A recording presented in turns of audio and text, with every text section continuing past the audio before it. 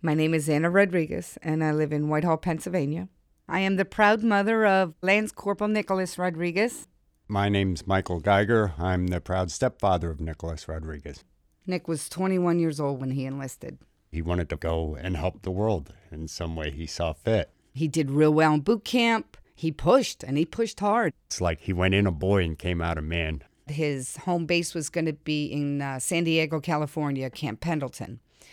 So this was kind of the first time in his life that he was 3,000 miles away. Cried my heart out. And I've been crying ever since.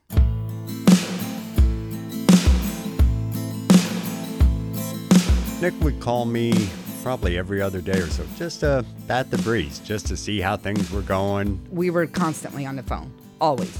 He would call up and he'd say, well, what kind of music did you listen to when you were a kid? And I would give him these names. One group he became very fond of was Uriah Heep.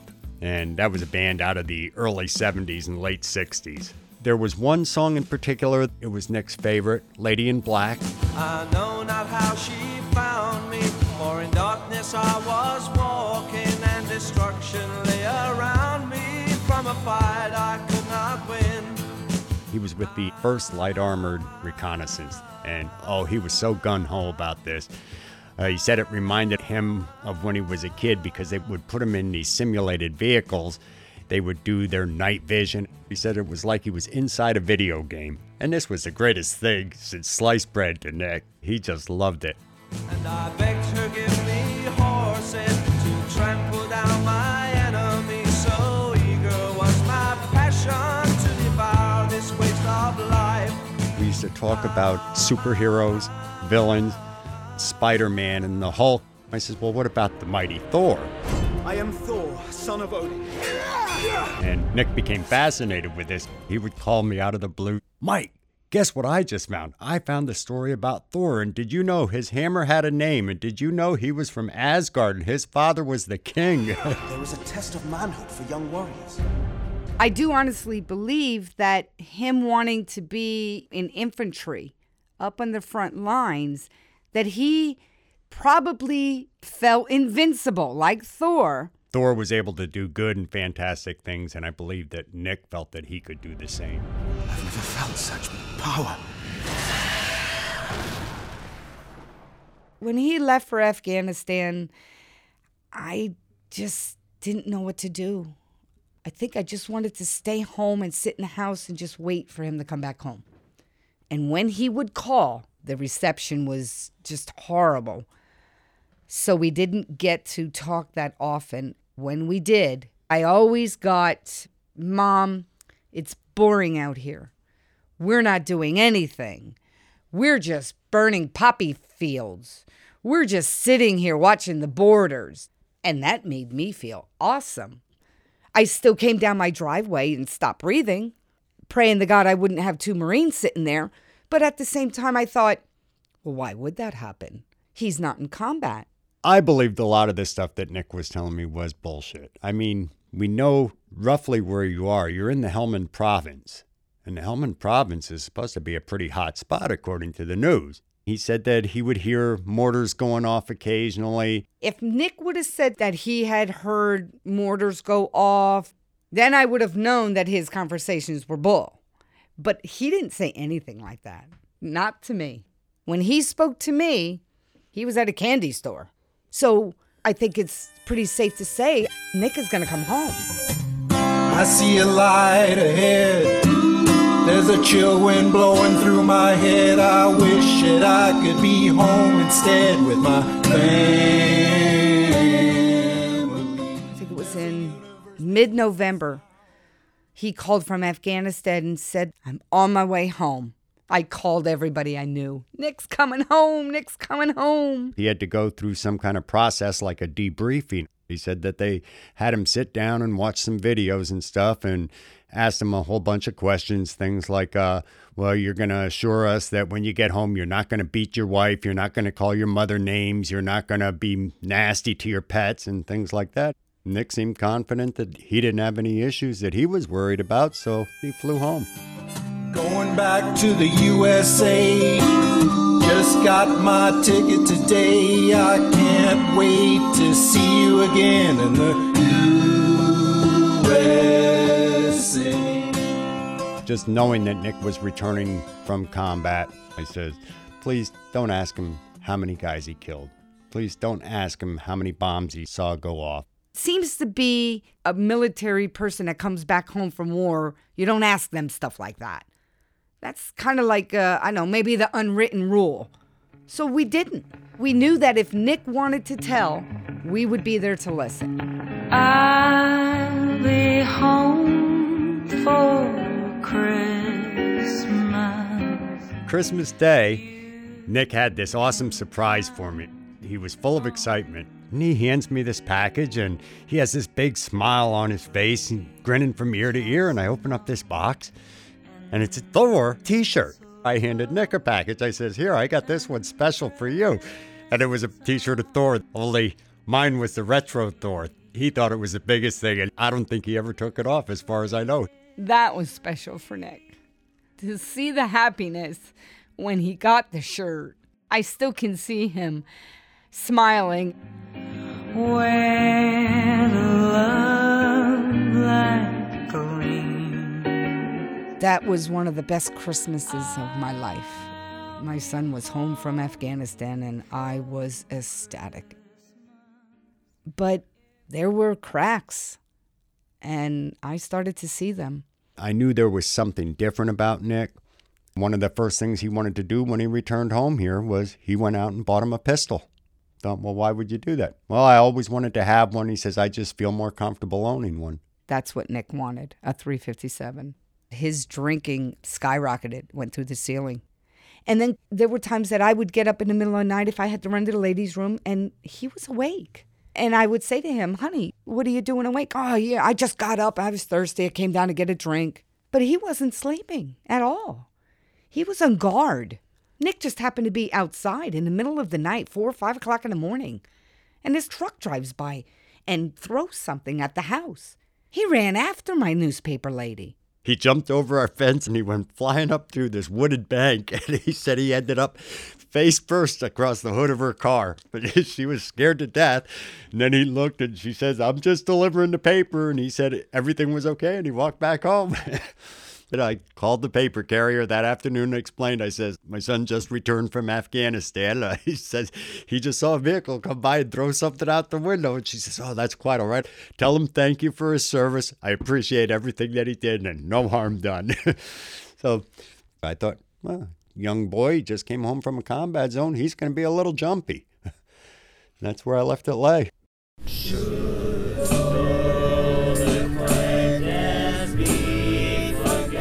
We were at a New Year's Eve party, and there was food, and there was beer, and we had a fire pit outside. He was manning the fire pit. That's what he wanted to do. I mean, he would come in occasionally, grab another beer because he was dying for Yuengling. They don't get that in Afghanistan, and they don't get it in California, so he had to have a Yuengling. And then around midnight, one of the neighbors threw an M80. Nick hit the dirt, belly first, flat down. When I saw Nick hit the ground after a firework went off, I knew he lied. I knew it was a whole big lie. I knew there was more that went on over there than he was telling me. He laid there for a minute. He raised his head up. He looked around, and then he stood back up, brushed himself off, and made it like nothing happened. And I says, are you okay? He just said, I'm fine. It's okay. It's no big deal. I'm fresh home, Mom. You know, what do you expect? I said, let's go in the house. Let's leave. No, I don't want to leave.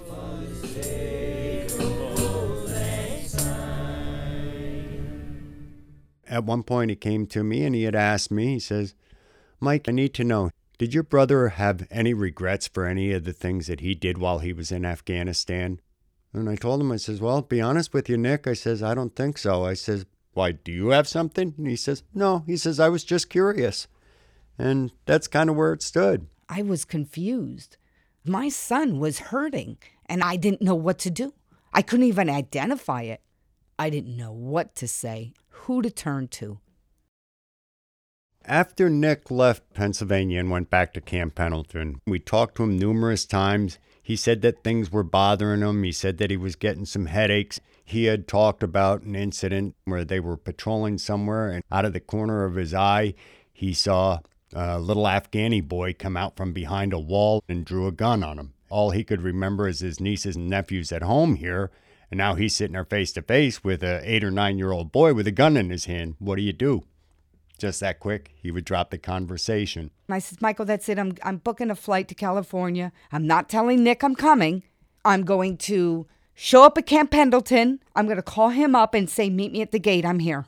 We need to talk. We had told him that maybe he should see a doctor to make sure that there was nothing wrong. He assured us that he would, but nobody there had any record of him ever being seen by a doctor. Things just didn't feel right, but I chose not to go. I don't even know why I chose not to go. I just did nothing. And then he called me up. I'll never forget it. It was March 1st. It was about 20 minutes till 7 our time, and I was up getting ready to go to work. He told me that he was so impatient he had to get in touch with me ASAP. He said that that band that I had turned him on to, Uriah Heep, they're going to be in San Francisco sometime in May or June. He says, I'm going to fly you out, and you and me are going to go see this concert. I says, fantastic. I says, sounds really good. We talked a little bit about this and that. He said they were going to redeploy to Afghanistan sometime in December. He said he was all pumped up. He was in good spirits, real chipper, excited. We talked about the new Thor movie. He couldn't wait to see it. Nothing sounded out of place or anything.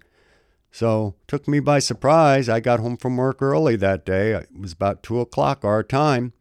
And shortly after I'd walked in the door, the dog started barking like crazy. I get up and I answer the front door, and there's 2 Marines in uniform standing there. And I'm thinking to myself, did the kid go AWOL? And they looked at me and they had this real stern and serious look on their face. It says, well, is Anna Rodriguez here? And I says, well, no, she's at work. And they said, could you go get her because we don't want to create a scene? March 1st, I was working the day shift at the shoe store. And I was standing at the far end of the shoe store. And I saw Michael walking through the front doors. He had this look on his face. He didn't say a word. And I knew it was Nick. There were customers in my store. I said, no, not Nick. Not Nick. And he said, there's 2 Marines at the door. You need to come home. Brought her home here, and as soon as we walked through the door, they gave those words, and they let us know that Nick was gone. They found him in the bathroom on base with a gunshot to his chest. That's all they said. And they told us that it happened at 4:20 a.m. California time. And I told them they were liars right then and there. I told them, I says, that's impossible. I says, I talked to the kid. I says, I talked to him at, it would have been 3:40 California time. He called. I says, we spoke for almost 45 minutes before I went to work. I says, you're telling me he got off the phone with me and he took his own life? And I says, I ain't buying it. I says, what happened? And they said they couldn't tell us. They just said that he died of a gunshot wound.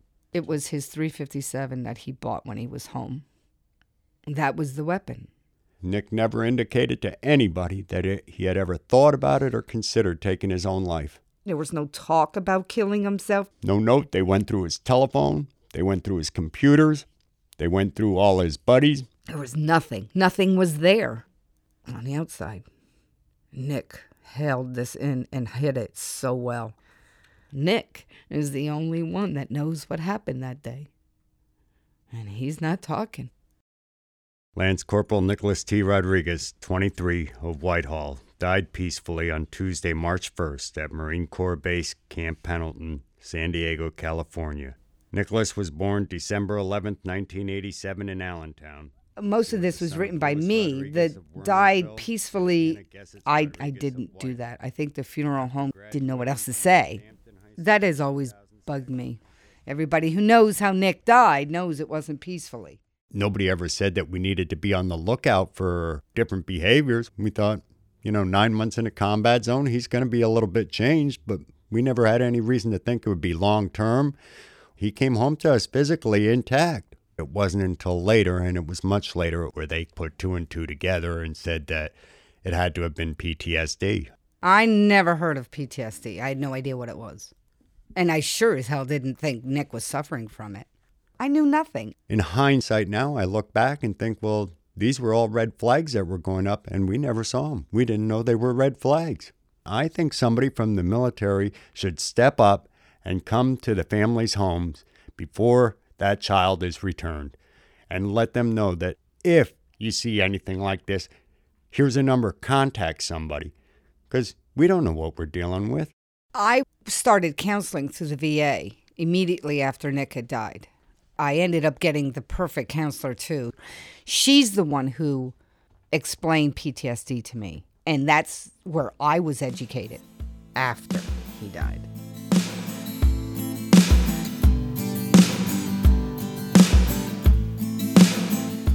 I found out through a couple military personnel that a little boy that came around the corner with a gun, well, it was a 12-year-old boy with an AK-47, and he was shooting at Nick and Nick's unit. And Nick is the one who put that child down. I also know that Nick was dealing with losing his best friend over there. I remember hearing somebody say that Nick was kneeled down next to him when he died.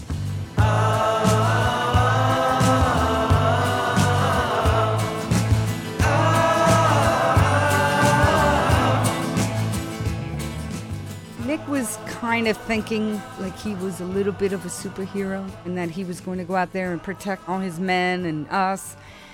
I think once he did get out to Afghanistan, I think Nick might have seen that I'm not going to be able to fix this.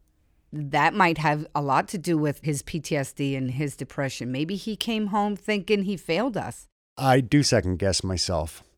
You know, I wonder, is there something I could have done? Is there anything that I could have said that might have changed things? I still deal with a lot of guilt. Hell yeah. I'm angry at myself because I didn't go. I totally feel guilty because I didn't go. I might have been able to change the outcome. I'm his mother. It's the first time in my entire life that my kid needed help, and I wasn't there. I didn't give it to him. I feel like I failed my son. Hi, Nick. How are you, honey? We're at the Cedar Hill Memorial Cemetery where my Nick is buried. Anywhere between once and twice a week, I come down here to see Nick. It's a silent killer is what it is in my eyes, because in the paper you read about this guy was killed by an IED, this guy was killed by gunfire. And it's not to take anything away from those boys or girls because they're all heroes. But what about all the boys and girls that are coming home, but they're not together, they're not whole, that they lost it mentally? You don't see anybody talking about them. We go and see all these memorials to these brave young boys and girls that are sacrificing their all out there in the fields. My son's name ain't on those memorials. Why? He died as a result of that war. If he wouldn't have gone to Afghanistan, he wouldn't be under the ground now. Sometimes I just come down and have a cigarette with him. But I love coming to see him. This is all I've got. This is all I can do. After Nick had died, they packed up all his personal items and they had it shipped to Pennsylvania here at home. And in it was the Thor t-shirt that Michael had given him. When we opened that box and we saw that Thor t-shirt, we lost it. The tears really came out when we saw that shirt because that was special for Nick. Here's a song called Lady in Black. We played this for Nick at his funeral. These here are the lyrics, and when I listened to them more closely after Nick had passed away, it gave me a little more understanding. This was what Nick felt. She asked me name my foes then. I said to me within some men. She asked me name my foe then. I said the need within some men to fight and kill their brothers without thought of love or God. And I begged her give me horses to trample down my enemy. So eager was my passion to devour this waste of life. But she wouldn't think of battle that reduces men to animals, so easy to begin and yet impossible to end. And then it just goes on. Ah, ah,